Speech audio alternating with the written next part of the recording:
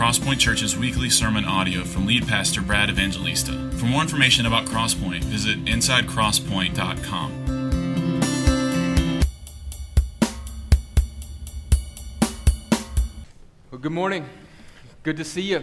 All right, if you have a Bible, open it to Habakkuk. And I imagine that you might have a little difficulty finding Habakkuk. It's one of the what we call minor prophets, not because it's less important, but because it's a shorter prophet in the Old Testament. And if you have your own Bible, that's towards the end of the Old Testament. If you go to the end of the Old Testament, Malachi, right before Matthew, and you just work 5 books back, it's the 5th book to the end of the Old Testament. If you're using one of the Bibles in the pews in front of you, which I'd encourage you to do if you don't have a Bible, to follow along with me, you can find Malachi on page Habakkuk on page 549.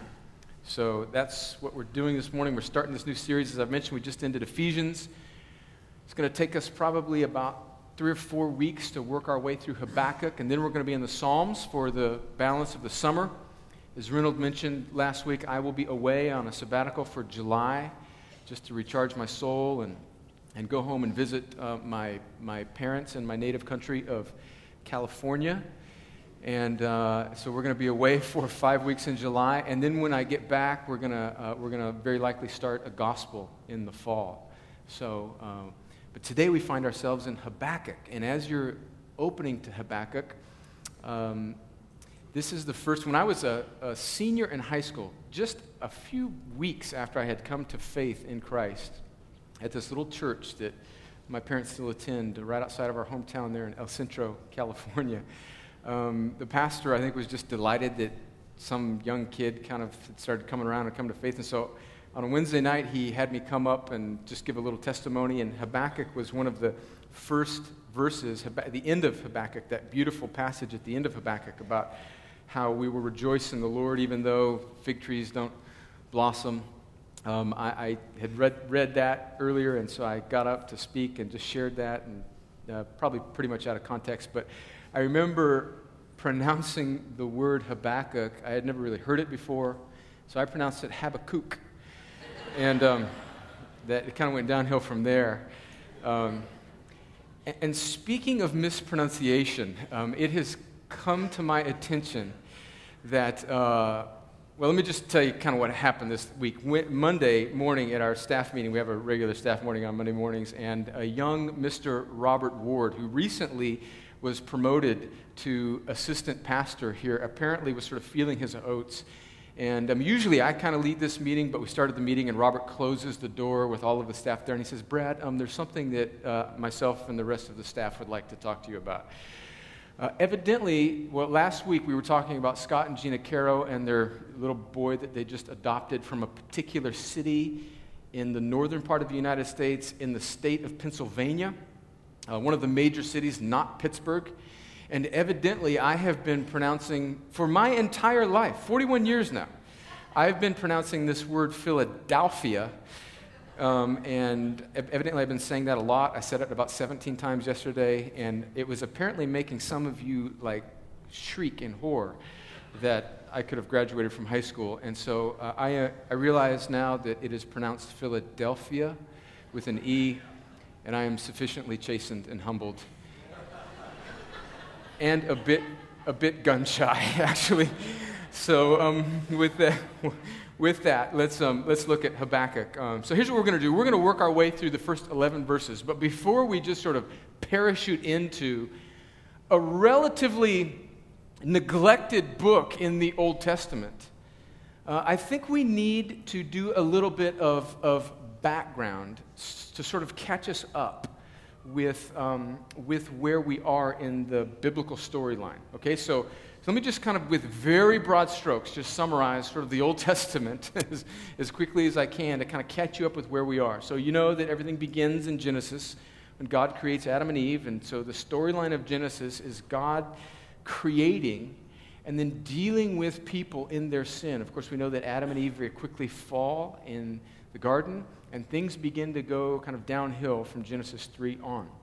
And so then God begins to deal with one particular man several generations, hundreds of years later after Adam, by the name of Abram, who he calls to make the father of his people, of many nations. And he calls this pagan man Abram, and later calls him Abraham, who's just wandering out in the desert. And through this one man, Abraham, he calls him to himself, and amongst all the peoples of the earth, he begins to work specifically with Abraham and his descendants. And so the rest of the balance of Genesis 11 and 12, where he initiates his call on Abraham's life, through the rest of Genesis is then the dealing of God with this man and his family and his descendants. Abraham, Isaac, Jacob, and then Joseph we see at the end of the Old Testament. And so we see God working with his people. We see them going through periods of rebellion and coming back to him. And we see God working through then Jacob and his sons, and in particular Joseph. And the book of Genesis ends with this great famine, and Joseph has been sold into slavery by his brothers, and now he's in a position of authority and leadership in Egypt, where he's been sold into slavery. And now, because of severe famine in the land, this family, Abraham's descendants, Jacob, his grandson, now find themselves having to flee to Egypt, where their brother that they sold into slavery is in a position of authority to receive them and bless them. And of course, Genesis ends with that beautiful verse where Joseph says to his brothers, which has become such a beautiful verse for many of us in our lives, what you intended for evil, God has turned around for good, for the saving of many lives. And so Genesis ends with this family of Abraham and Isaac and Jacob then in Egypt. And so God's people are in this land where they really shouldn't be, but yet God provides for them through Joseph. And several generations pass, and eventually what was sort of a good partnership for food turns into slavery. And God's people are in slavery in Egypt at the beginning of the book of Exodus, and they find themselves working under the thumb of a tyrant, Pharaoh. And God raises up a deliverer, Moses, who delivers his people from the bondage of Egypt. And we see probably one of the most well-known stories in the Bible where God delivers his people from bondage in Egypt, not because Israel was powerful, not because Israel had any particular might in them, but because God loves his people and has chosen them as his own possession. He raises up Moses to deliver them through the Red Sea, and then causes the waters to fall on Pharaoh's army. And then they wander in the desert. So now we're in Exodus, and we're in this time when God, now after he has saved his people, now gives them his law at Mount Sinai, the 10 Commandments and the law. And that's what we read in the second half of Exodus and Leviticus. We read about God's law. So he saved his people. Now he's giving them his word and his command. He's not just saving them, but he's forming them to be his people. And so now the Old Testament is in this time in the redemptive storyline where God's people are now wandering in the desert. They've been saved.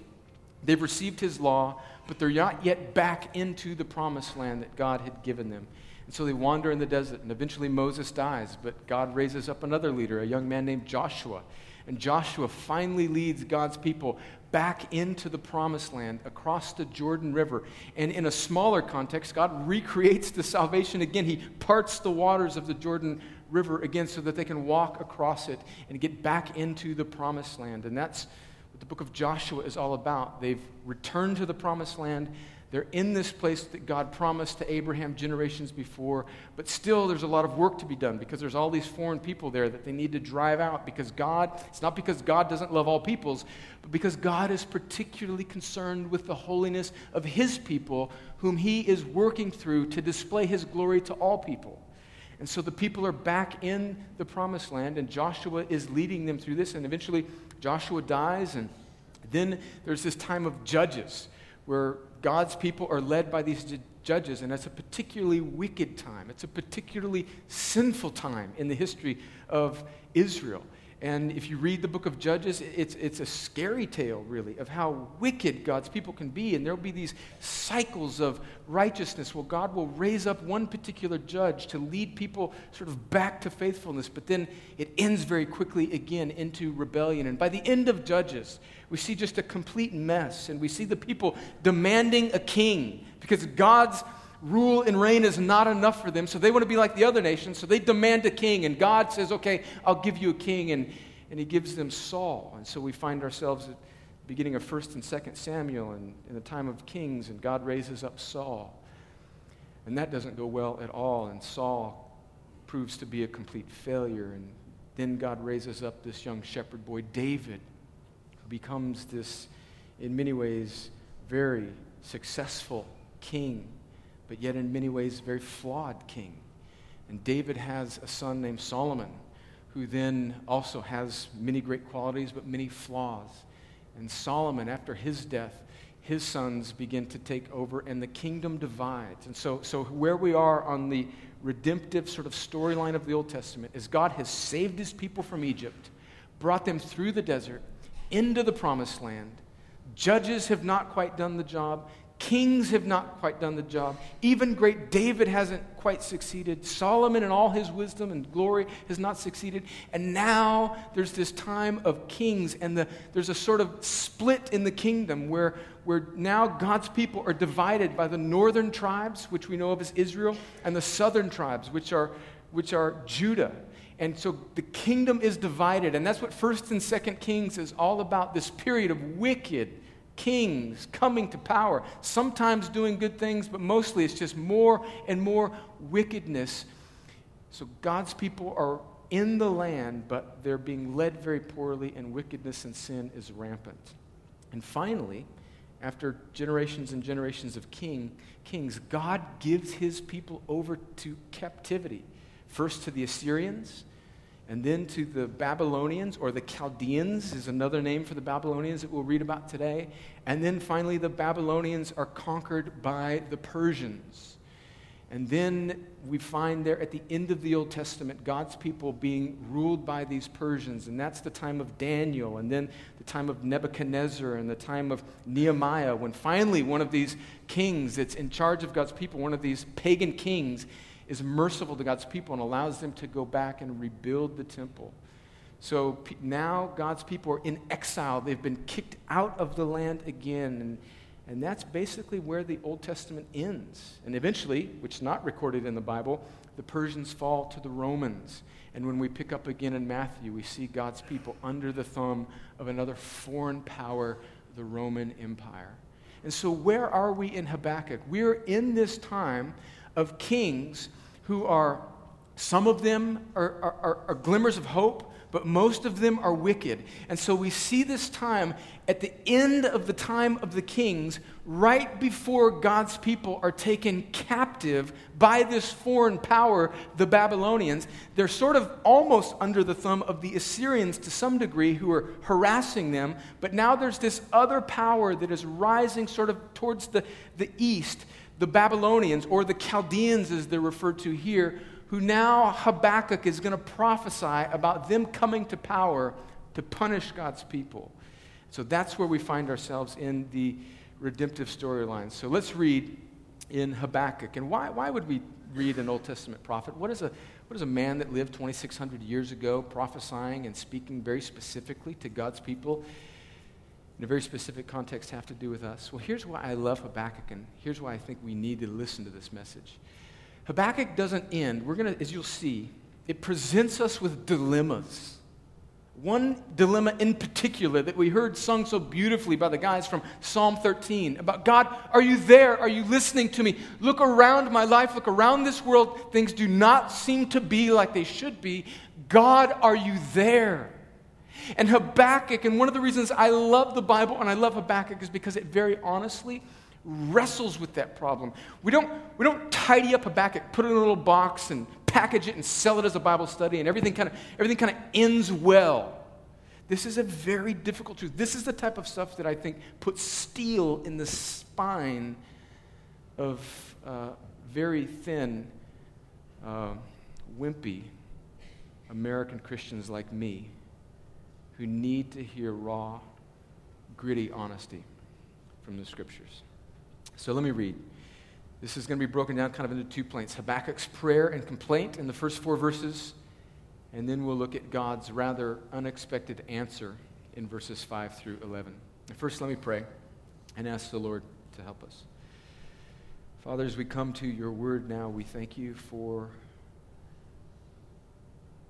the fact that you have made your people alive in Christ, that you have given us new hearts so that we can believe in you, and you've given us ears so that we can hear you. And Lord, you've given us this prophet, Habakkuk. Paul writes to Timothy in the New Testament in 2 Timothy 3, and he says that all Scripture is breathed out by God and profitable for us. Lord, there are very important truths for us to learn from Habakkuk in our day. So, Lord, would you give us wisdom? Would you give us humility? Would you give us a sort of perseverance and tenacity to dig into this beautiful Old Testament prophet and hear your words for us today?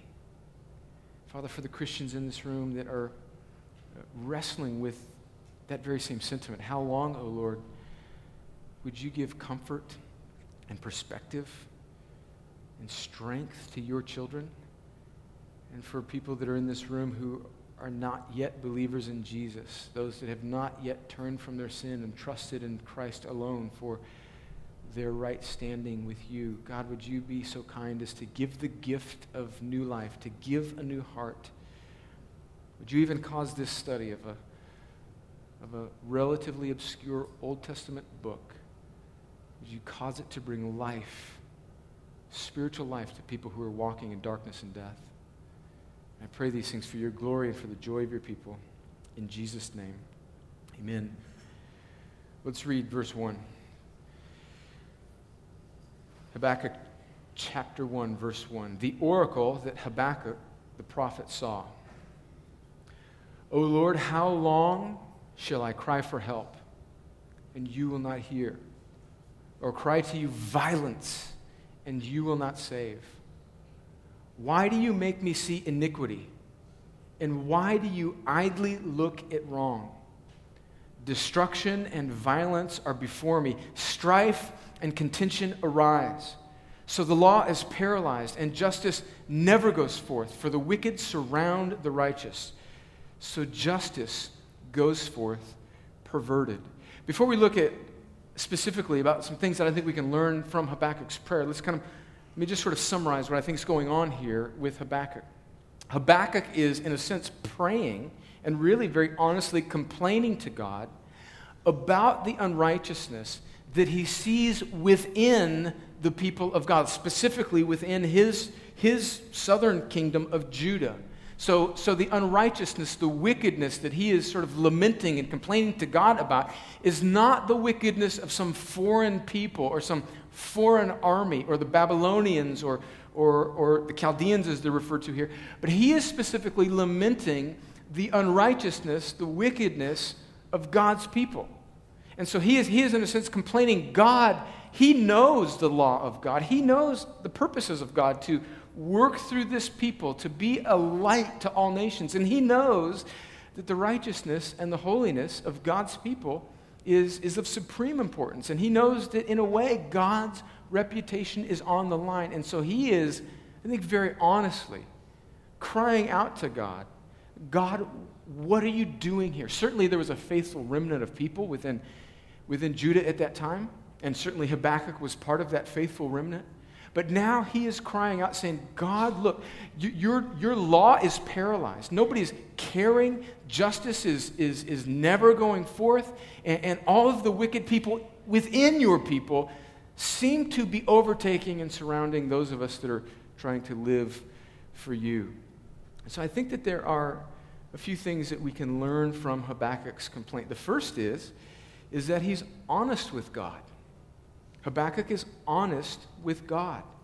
He doesn't let the situation push him away from God, but he actually allows it to push him towards God. I started to think about just kind of in our life, and I think this has just been true since God created mankind. Just our reaction to injustice and brokenness, I think, can produce kind of one of three reactions. I think this is probably pretty dominant in America today. when we see injustice around us, let's put ourselves in the shoes of Habakkuk for just a second. And when we see injustice around us, and when maybe we see a sort of moral fabric of our country sort of crumbling, I think we sometimes react three different ways. One is just kind of cynicism. Just kind of a general cynicism, like, that's just kind of the way it is. It's just sort of, kind of giving into the spirit of the age. I think also what we are particularly prone to, if it's not cynicism, is just sort of an avoidance. We just sort of try and buffer our soul from the reality of the way things really are in our world, or maybe even in our own lives by medicating our lives with stuff. Maybe because we're middle to upper middle class Americans, most of us, we just kind of buy stuff. We lose ourselves in entertainment. We just kind of give ourselves to just sort of recreation. And of course, those things in and of themselves are not bad, but when we sort of use them to sort of drum out reality, we're sort of doing the spiritual ostrich, method. We're just sort of trying to stick our head in the sand. And I don't actually know, do ostriches actually stick their head in the sand? I've always kind of wondered that, but you know what I'm saying. I think we all grew up at least thinking that they might do that, and whether they do it or not, don't let the facts get in the way of a good analogy. But you see that? So we just either kind of check out and we're cynical, or we avoid it, or like Habakkuk does, we can kind of engage reality and be passionate about it and be very honest with God. Just a question here, how do you and I respond to injustice and brokenness in our lives and around us? Have we just kind of given in to, America's not the way it was when I grew up? We just sort of given in that the man is going to keep me down? Or have we just given in that I'm not going to get promoted in the army because some spotlight clown is, always the one out in front of me? And am I just kind of giving in to the fact that, this is just my lot in life, or this is just the way things are in our city or in our country or in our church or in my family, and we're just going to kind of medicate our soul with a little bit of cynicism and a little bit of avoidance and just sort of get through these 80 years that God gives us, Lord willing, with our salvation intact. I think that's sort of the default mode for most of us, but Habakkuk chastens us because he's brutally honest. I mean, he is going to the God of the universe, complaining, questioning whether God is even involved in this. And that brings us to the second thing that I think we can learn from Habakkuk's point. First is that he's honest with God. Second, that he cares. We have to commend him for this. He cares deeply about his people in God's name. At least he cares, right? He's going to God. He's witnessed. I think probably, most commentators say that Habakkuk was probably a temple prophet during the time of the boy king Josiah. So this would have been a couple decades before where we find ourselves right now with Habakkuk, when things are just terrible. And Josiah was this boy king that we read about in Kings, who actually came to the throne when he was 8 years old. Can you imagine that? Can you imagine? Right now there's some 8-year-olds on the hallway in Cross Point. The 8-year-olds would probably be in the kid church room right now, and they'd probably be in the second or third grade. Can you imagine an 8-year-old being the president of the United States? I think that would be a sort of mix of spectacularness and a really scary situation. So Josiah comes to the throne as an 8-year-old. God gets a hold of his heart sometime during his teen years, and Josiah actually starts to reform the nation and is one of the bright spots in Kings. And they find the book of the law in the temple that had just been accumulated with dust and buried under a bunch of stuff, and they actually start to read God's law, and revival breaks out. And so Habakkuk is around probably when he was a younger man, remembering this time when God's people were coming back to God. And now we find ourselves a couple decades later when it's now gone from the heights back down into one of the valleys. And now, in fact, the Assyrian neighbors to the north who were harassing God's people, Judah, Judah was allowing some of the objects of worship of Assyria to actually be in the temple. And so here's Habakkuk, this devout earnest religious man, remembering the revival of his past, seeing these objects of pagan worship just strewn all throughout the temple, and he's pulling his hair out, and he cares. He cares about his people because he cares about who they are, and most of all, he cares about God and his reputation. Friends, honestly, that's a whole lot more than I can say about what's on my heart half the time. So in that sense, Habakkuk should be commended. He cared. Made me think about it as I was reading this and just meditating on Habakkuk and what type of man he must have been. It made me think and really be sort of convicted about what I care most about. We live in a land where the dominant religion is SEC football. And we live in a place where, quite frankly, many of us will be more upset about losing to a rival or an NCAA judgment of probation on our team. Now, I'm not beating you guys up because you know that I grew up in Southern California and I'm a USC fan, and I actually think that the penalty against USC for probation for the last couple of years was a little severe. But just think about the things that we're passionate about, right? Think about the things that really move us in comparison to the thing that moved Habakkuk. The future of his people, the holiness of his people, and most importantly, the reputation of God.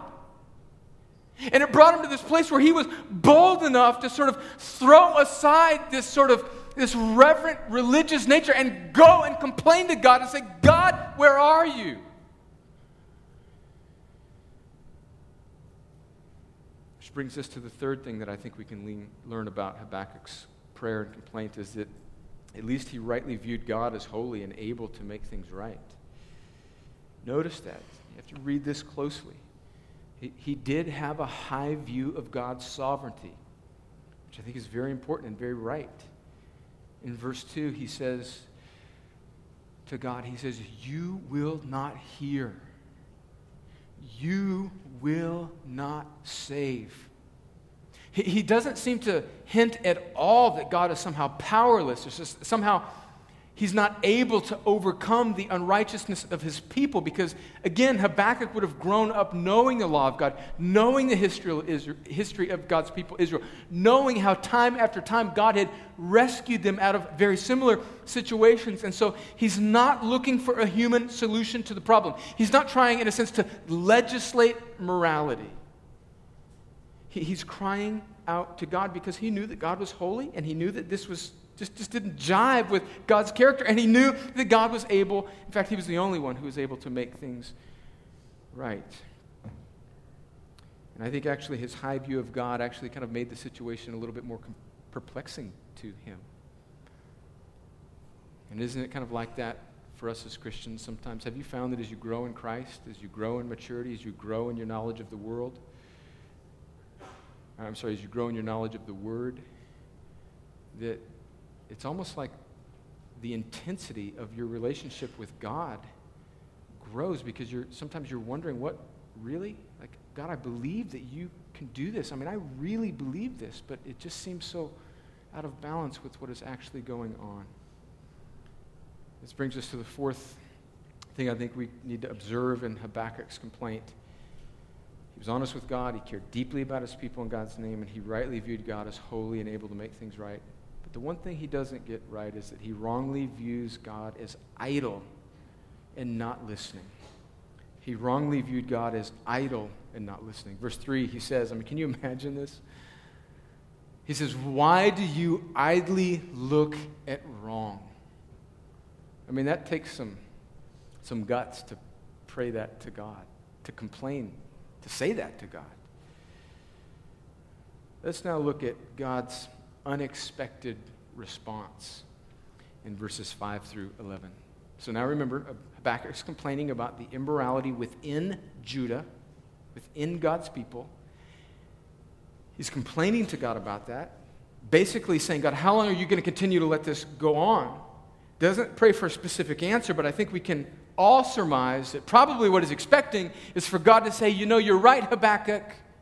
I'm going to come and give you a righteous king who's going to lead a revival like I did back in the day of Josiah. Back, remember when you were in your 20s? Remember that? Yeah, we're going to do this. If you have enough prayer meetings, if you organize enough people to come and plead, then I'm going to move again like I did in the past. So Habakkuk is sort of probably thinking that that's the way God should answer this prayer. But listen to what God says. Verse 5. Look among the nations and see. Wonder and be astounded. Sounds good, man. Habakkuk's like, yeah. For I am doing a work in your days that you would not believe if told. So still going, yeah, this is going to be awesome. Another righteous king is going to come. Verse 6. For behold, I am raising up the Chaldeans. Maybe if you're reading an NIV Bible, it says the Babylonians, same group of people, who are these brutal enemies to the east, who weren't quite yet powerful enough, but who in a couple decades will be the power in the Middle East. For behold, I am raising up the Chaldeans, that bitter and hasty nation. Listen now to the description of what God says about the people that he is raising up to punish his people for their righteousness. For behold, I'm raising up the Chaldeans, that bitter and hasty nation, who march through the breadth of the earth to seize dwellings not their own. They are dreaded and fearsome. Their justice and dignity go forth from themselves. Their horses are swifter than leopards, more fierce than the evening wolves. Their horsemen press proudly on. Their horsemen come from afar.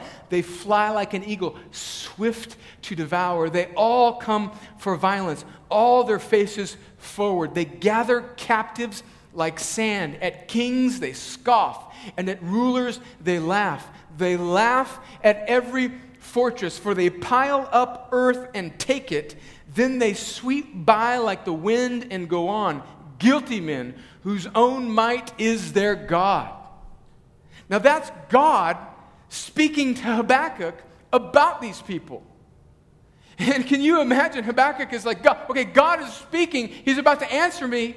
He's going to tell me that I'm going to do something amazing. And then all of a sudden it takes a left turn and says, oh, by the way, I'm going to raise up these filthy, nasty, pagan Babylonians who are wicked and who scoff at kings and whose own might is their God. And I'm going to use these people, and I'm getting ahead of myself a little bit here, which is going to be next week, but I'm going to use these people who are actually more wicked than the wickedness within my people to punish my people for their wickedness.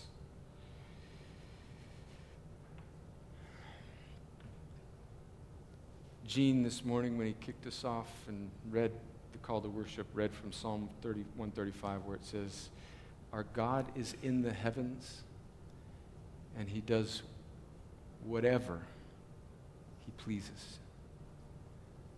Friends, if you don't have a category for the utter sovereignty of God in your theological landscape, one of the best ways you can serve your soul is to build that category in. It's not some sort of doctrinal position of a particular group of people that are on this camp of the church. It is just Bible. God is in the heavens, and he does whatever he pleases. Now, we're going to read through this, and we're going to wrestle with that truth, and in a couple weeks, we're going to spend some time wrestling with that, and we're going to see also that God is good, and we're going to see that he does good for his people, and we're also going to see that God's timetable is not limited to just these 80 years. And so when God does good for his people, it doesn't always mean that our temporal situations get solved here in this life, and that also is a difficult truth for us to wrestle with. But we're going to see that there's this God who's in the heavens who does whatever he pleases. So let's look at a couple things that I think we can learn from the Lord's response very quickly, and then we'll be done. The first thing that I think we can learn from God's response, and friends, this is not rocket science. And part of the reasons why we preach through the Bible is, and I don't like, we just get together, myself, Wayne, Robert, Will, we just talk about the Scripture. We come up with these points ourselves. We're not buying them from some study. So listen, this is not rocket science, All right, this is just from reading the scripture over and over again. And that's this first little point that I have here, I think is going to tell you just quite how simple it is. God is in control of the nations. God's in control of the nations. God says to Habakkuk, I am going to raise up the Babylonians, the Chaldeans, that bitter and hasty nation, to exact my punishment on my people. Now, this has not happened yet. He's not sort of jumping on the bandwagon of something that's already happening. And he's not getting on a train and just sort of redirecting its track and saying, okay, the Babylonians have kind of done their own thing, and so maybe I'm going to exercise my power as a deity and kind of use them for my purposes to kind of nudge. No. They hadn't even begun to. This is a couple decades likely in the future. And God is saying, for my purposes, because I am this powerful and because I control kings and nations and everything below, I am going to raise them up for my purposes. Will quoted it this morning when he was praying for us in the offering. Proverbs 21:1. The king's heart is a stream of water, and the hand of the Lord, he turns it wherever he wills. In the New Testament, we read Paul's speech at Mars Hill in Acts chapter 17, verses 26 and 27, and it says, and he made from one man, that's Adam, every nation of mankind to live on all the face of the earth. Listen to this. Having determined allotted periods and the boundaries of their dwelling place, that they should seek God. So that means before time began, God knew July 4th, 1776, so whenever America officially became a nation, would happen, and he knows when America will cease to exist. He raises up the Babylonians for his specific purpose, and then he knows that later on the Persians are going to smash the Babylonians, and then he knows that later on the Romans are going to smash the Persians, and then he knows that later on this kingdom is going to fall. God is in control of the nations. And that means that he's in control of the United States of America. This means that our hope, listen to me well, friends, and I warned you a couple weeks ago, we're ramping up into the political season, which gives me a little nervous tick. Because I think one of the things that we are particularly susceptible to is being primarily, most of us, being American Christians. Not all of you. Not all of you are Christians, and not all of you are Americans. I understand that. But most of us are middle-class American Christians who probably have a conservative bent politically. I include myself in that camp. And as a result, we are all particularly vulnerable to confusing justification by conservatism or salvation by American morality. And that's not the message of the Bible. It's not the message of the gospel. I'm not saying it's not the way that we should be politically active, but we are all, most of us are particularly vulnerable to finding our hope in some political ideology. Friends, this means if God is in control of the nations, this means that our hope does not lie in political parties or American exceptionalism or the strength of our military. And by the way, just for the record, I am for all of those, okay? I think we should be active in the political process. I think we should vote. I think we should vote as many times as they will let us. And if you live in some states, evidently I hear that happens. I think that America is an exceptional nation and that God has intended for the rise of America for the bringing about of his purposes, but that's it. The culmination of history is not the American experiment. America fits somewhere in God's plan for the display of his glory and the joy of his people whom he is saving. And believe me, friends, I spent college years and 5 years in the Army. I love the military. I love big guns that blow stuff up, man. I love it. I love the flag. I love the smell of tank and Bradley grease and oil. I love it. I love that little smell of an M16 when you're on the range. And you just smell it. Man, I love it. I love guys graduating from Ranger School. I love Rangers and SEALs and Delta dudes and people that eat nails for breakfast so that you and I can sleep at night. I love that stuff. But friends, listen to me and listen to me well. That is not where our hope is, because there's coming a day when even something as strong as the American military machine will be made like dust. The coming of the Lord. God is in control of the nations. He controlled Babylon. He controls Persia. He controlled Rome.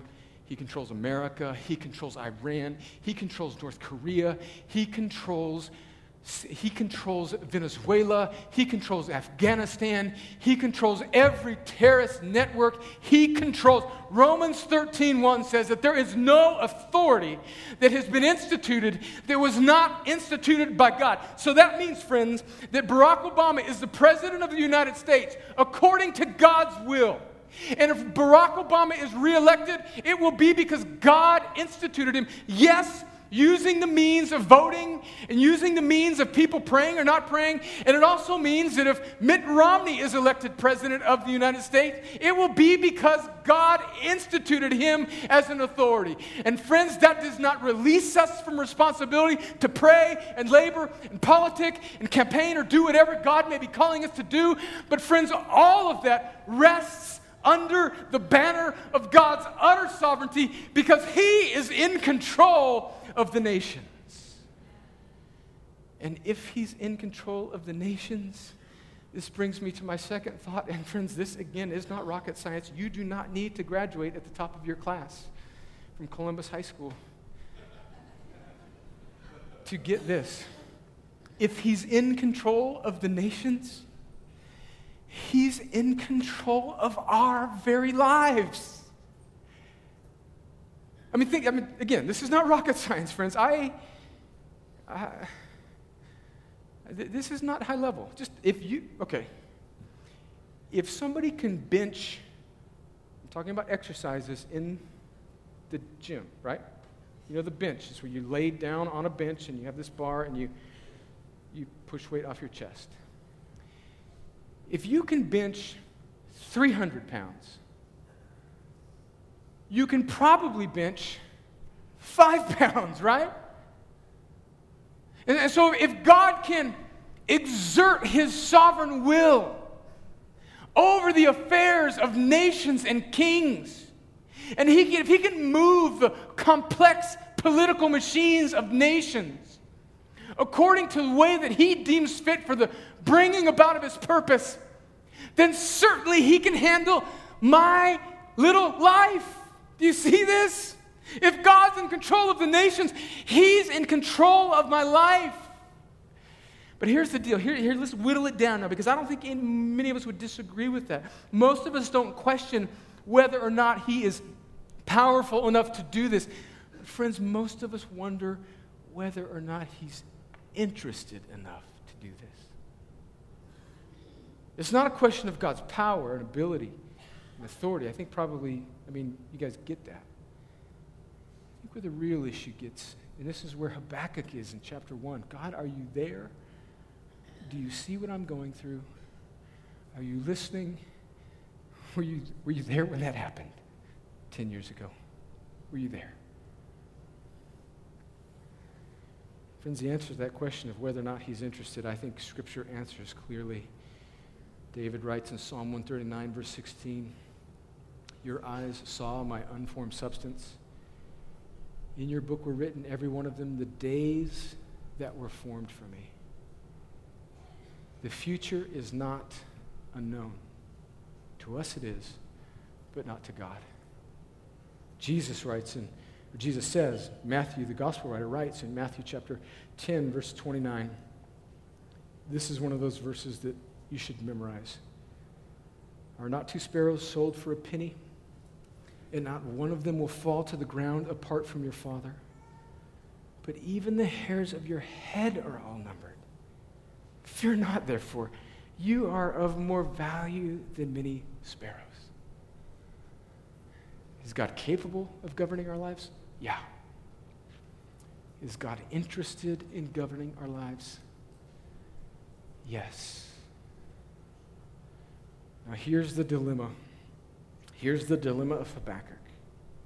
And friends, I'm pretty much done, and I'm not going to try and put a little tidy bow on the end of this passage of Habakkuk. We're going to spend a couple more weeks in it. Here's the dilemma of this passage.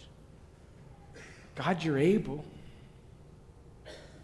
Okay, now we have the benefit of another 2,600 years of redemptive history. We have the benefit to look back on Habakkuk's situation, and we have the benefit of the New Testament. We have the benefit of the cross. We have the benefit of looking and seeing fully and finally where God has once and for all dealt with injustice by dying on the cross for us. We have the benefit, but friends, we still have to wrestle in this age with injustice and brokenness and our own sin that we battle with.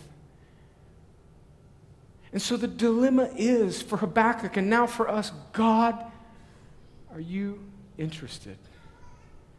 The answer to that is yes. And we see that most prominently on the cross, about 600 years after where we are, where God comes in the form of his Son, Jesus, to live a perfect life, to be the holy and righteous one, to lay down that life on the cross,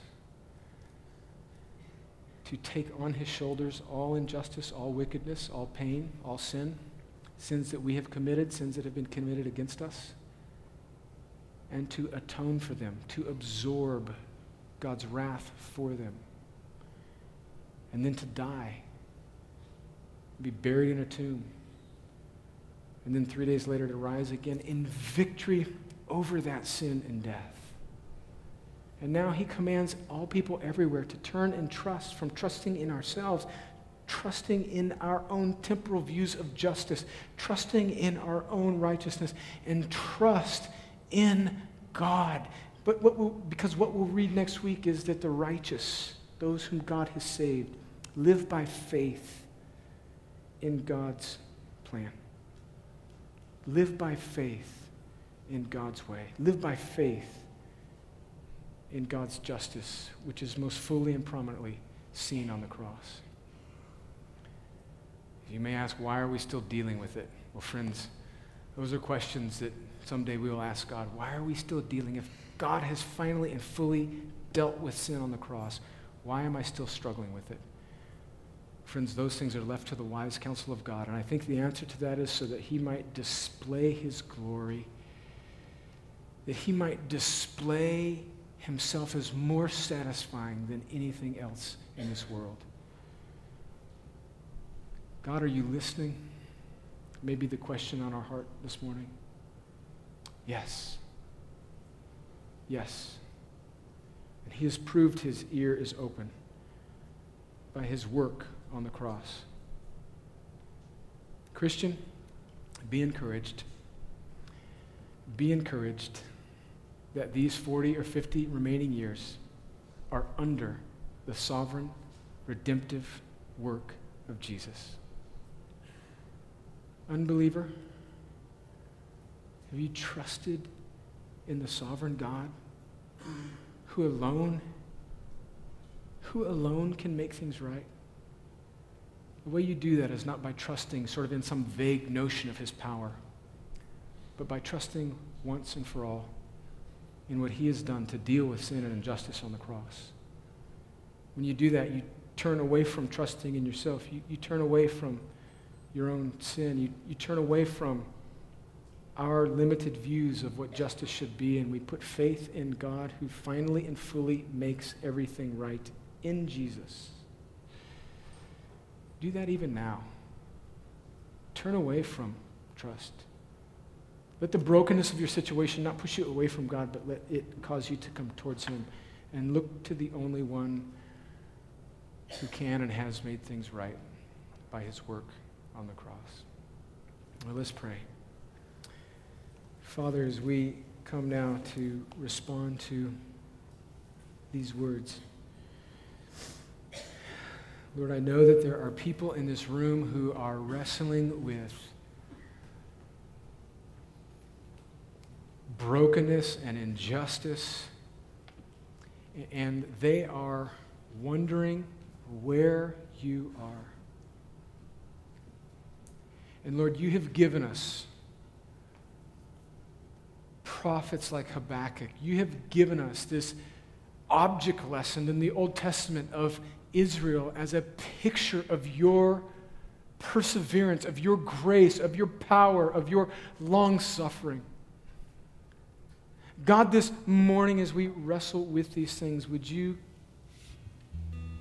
very gently turn our hearts away from brokenness and injustice and sin, whether it's inside of us or outside of us, or a combination of both.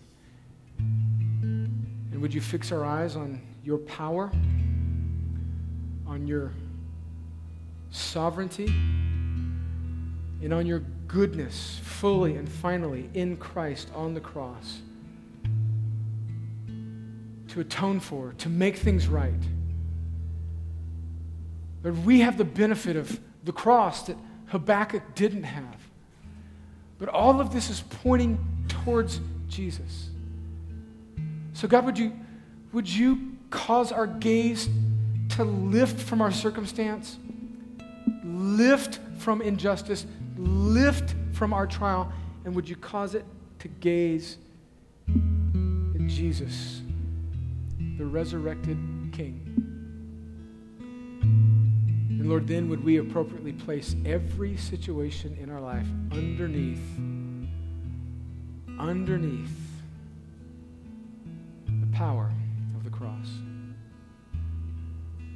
Lord, for people in this room who've never yet trusted in Jesus, would you give them a new heart? I'm not asking that they would muster some strength. I'm not asking that they would make some emotional decision or repeat some phrase. Lord, would you bring them to life by the power of your gospel? Would you, by your Holy Spirit, cause them to be born again and give them the gift of repentance and faith so that they can turn away from trusting in themselves and they can turn and trust to you? God, would you do that even right now? And friend, if that's you, to become a Christian, you must look away from yourself and trust in Jesus. Do that even now. Look to Christ. Come to him in brutal honesty and say, God, I do not understand my life and everything that is in it right now, but I know that I cannot do this on my own. I cannot save myself. And so, Lord, would you save me? I trust in what Jesus has done alone for my right standing with you. Friend, do that even now. Cry out to him even now. Father, would you do these things? Would we now respond to you in honesty and earnestness in these coming few moments? In Jesus' name, amen.